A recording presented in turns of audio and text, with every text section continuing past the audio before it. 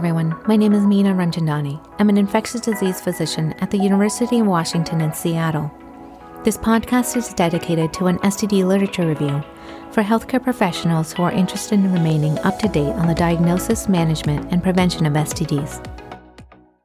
We've talked a lot about bacterial STIs, and I'd like to focus this episode on a viral STI, specifically HPV. This is an important topic because HPV vaccination is one of the greatest accomplishments in STI research. I'm going to review some articles that demonstrate this vaccine prevents cervical cancer, and it works well, extremely well. This is a big deal. We don't have many preventative measures for malignancies. There are hundreds of types of HPV, with about 40 types that are spread through sexual contact. In 2006, the U.S. FDA approved the first HPV vaccine. It was a quadrivalent HPV vaccine called Gardasil. And this vaccine provides protection against HPV types 6, 11, 16, and 18, which causes about 70% of cervical cancers and about 90% of genital warts. In 2009, the FDA approved a second HPV vaccine, a bivalent vaccine known as Cervarix, that protects against types HPV 16 and 18. Later, in 2014, the third HPV vaccine was approved. It was a nanovalent vaccine called Gardasil 9 that protects against 9 HPV types, which together cause about 90% of cervical cancers and 90% of genital warts. Since 2017, the nanovalent HPV vaccine has been the only HPV vaccine used in the U.S. The dosing schedule for the Gardasil 9 has also evolved over time. Now, in the U.S., for healthy adolescents who start the vaccine series between the ages of 9 to 14 years old, they only need 2 doses of the vaccine for it to be effective. And for those of an older age, the vaccine is a 3-dose series. Some interesting articles have recently been published about HPV vaccination, which I'd like to summarize in this episode. The first article for review was published in the New England Journal of Medicine in October 2020 by Dr. Lay and colleagues. It was titled HPV Vaccination and the Risk of Invasive Cervical Cancer. This study is important to mention because while the effectiveness of HPV vaccination on surrogates of cervical cancer, for example, protection against HPV infection, precancerous cervical lesions, genital warts, those have already been established, there's really little data regarding the effect of vaccination on cervical cancer incidence, given the time lag from infection to clinical disease. The national vaccination programs in different countries, which were initiated more than 10 years ago, they now allow for the evaluation of the incidence of cervical cancer in large number of individuals. So this study evaluated the association between HPV vaccination and the risk of invasive cervical cancer in greater than 1.6 million girls and women ages 10 to 30 years old from 2006 to 2017 in Sweden. Now, greater than 500,000 individuals received at least 1 dose of the quadrivalent HPV vaccine during the study period. Now, remember what I said in the introduction, the quadrivalent HPV vaccine, also known as Gardasil, provides protection against HPV types 6, 11, 16, and 18. The authors found cervical cancer was diagnosed in only 19 women who received at least 1 dose of the quadrivalent HPV vaccine, compared to 538 women who had not received the vaccine. With regards to those vaccinated versus unvaccinated, the cumulative incidence of cervical cancer was 47 cases per 100,000 persons among women who had been vaccinated, and 94 cases per 100,000 persons among those who had not been vaccinated. So huge difference. They then looked at age of vaccination to see if this made a difference in risk of cervical cancer. And what they found is that among women who had initiated vaccination before the age of 17 years, the cumulative incidence was only 4 cases per 100,000 persons by the age of 28 years. But in women who had initiated vaccination at the age of 17 to 30 years, the cumulative incidence of cervical cancer was 54 cases per 100,000 persons by the age of 30 years. So this information translates to an 88% reduction in cervical cancer among women who had been vaccinated before the age of 17 years, and a 53% reduction in cervical cancer among women who had been vaccinated at the age of 17 to 30 years. So a pretty big difference. In summary, by using a nationwide registry data from Sweden, These authors were able to examine the association between HPV vaccination and the risk of cervical cancer in a very large group of individuals. In the study, HPV vaccination was associated with a substantially reduced risk of invasive cervical cancer, and the reduction in the incidence of invasive cervical cancer was much more pronounced among women who were vaccinated at a younger age.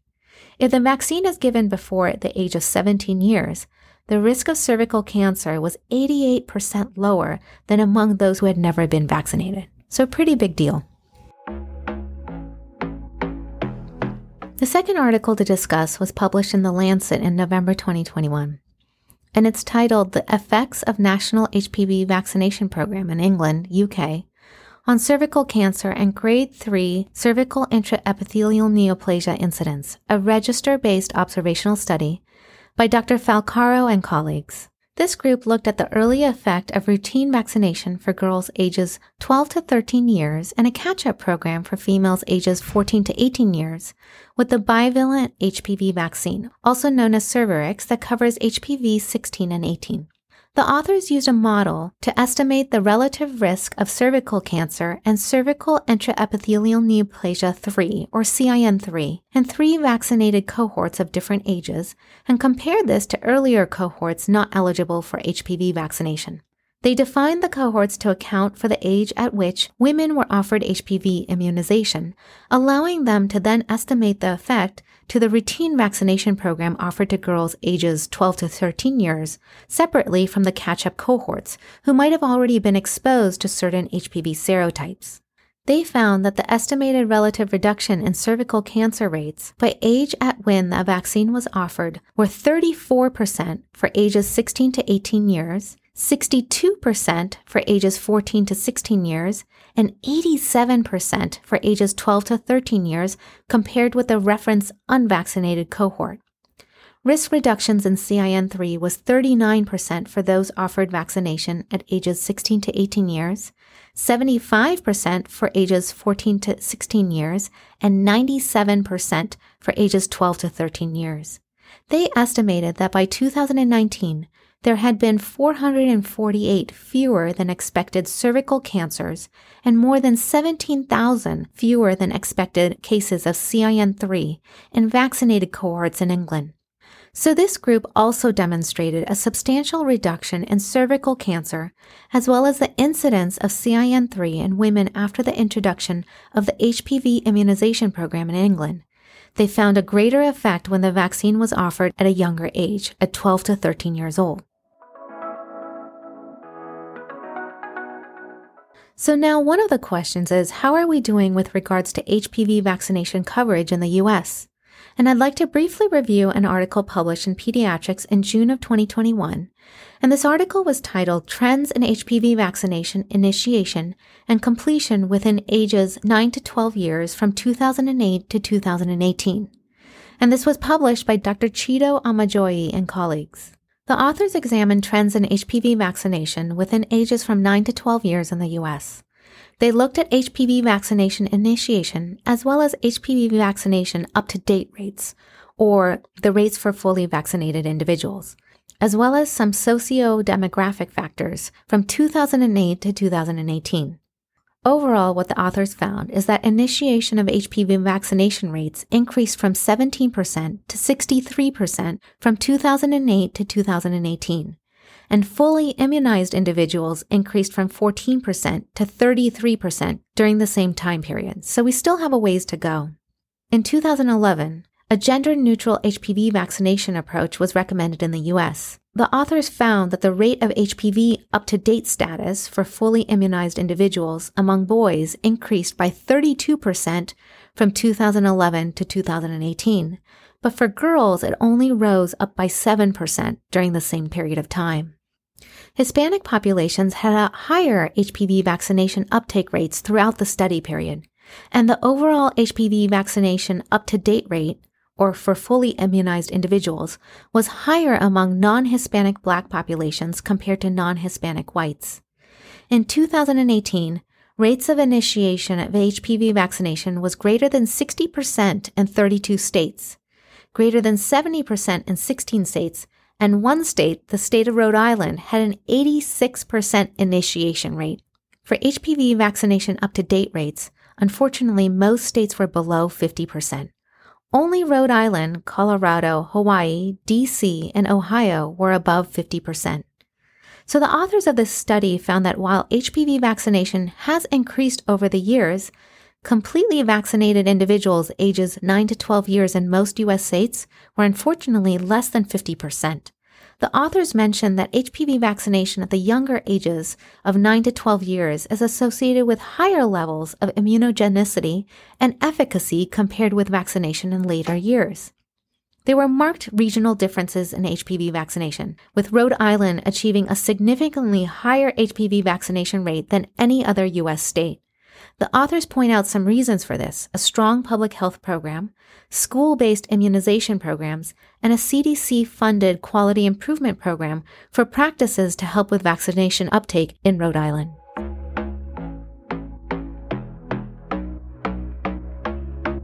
There are also emerging data that HPV vaccination reduces the risk of genital warts, anal intraepithelial neoplasia, and anal cancer in men. The next article I'd like to briefly review for this episode is one published by Dr. Goldstone and colleagues, and it was titled Efficacy, Immunogenicity, and Safety of a Quadrivalent HPV Vaccine in Men: The Results of an Open-Label Long-Term Extension of a Randomized Placebo-Controlled Phase 3 Trial. And this was published in Lancet Infectious Diseases in November of 2021. So this study was a follow-up study over 10 years, evaluating the incidence in men of external genital warts, external genital lesions, and in MSM, or men who have sex with men, anal intraepithelial neoplasia, or anal cancer, due to specific HPV serotypes. These men were originally enrolled in a randomized placebo-controlled study for the quadrivalent HPV vaccine. There were 1,800, actually over 1,800 participants who enrolled in the long-term follow-up study. 936 were part of the early vaccination group, and 867 were part of the catch-up vaccination group. These were participants who were originally in the placebo group in the original study, and then offered the quadrivalent HPV vaccine at the end of the base study. In the early vaccine group, the incidence per 10,000 person-years of external genital warts related to HPV 6 or 11 was 0, versus 137 in the placebo group, and they used data from the original base study to make that comparison. For external genital lesions related to HPV 6, 11, 16, or 18, it was 0 versus 140. And in MSM for anal intraepithelial neoplasia, or anal cancer, the incidence was 21 versus 906. Participants in the catch-up vaccination group also had no new genital warts and a lower incidence of anal intraepithelial neoplasia, or anal cancer, compared with during the base study, before the HPV vaccine was administered. So in summary, the authors found in this study that HPV vaccination elicits long-term protection from HPV-related diseases in men. Although early vaccination before HPV exposure is optimal, catch-up vaccination is also beneficial in protecting against new HPV infections as well as resultant disease. To conclude, I'd like to summarize some key points from this session. The risk of cervical cancer among a large group of participants who had initiated the quadrivalent HPV vaccine was associated with a substantially lower risk of invasive cervical cancer, especially among women who were vaccinated before the age of 17 years old. A routine vaccination program in England showed a reduction of cervical cancer and incidence of cervical intraepithelial neoplasia with the bivalent HPV vaccine, with more of an effect when the vaccine was offered from the ages of 12 to 13 years. While in the U.S. we've increased our rates of HPV vaccination since 2008, completely vaccinated individuals ages 9 to 12 years is less than 50% in most states. Rhode Island seems to have a successful model for HPV vaccination, which we can learn from. In a 10-year follow-up study, men who received HPV vaccination had a lower incidence of HPV-related diseases, even if they received the vaccine as part of a catch-up program. Overall, HPV vaccination is a success in preventing HPV-related diseases. And while vaccinating at a younger age is better, getting vaccinated regardless of age is important. Now that we have this highly effective prevention tool, A key challenge for the future will be improving vaccine uptake both in the U.S. as well as globally. Thank you for listening. Have a wonderful day. This podcast is brought to you by the National STD Curriculum, the University of Washington STD Prevention Training Center, and is funded by the Centers for Disease Control and Prevention. Transcripts and references for this podcast series can be found on our website, the National STD Curriculum, at www.std.uw.edu.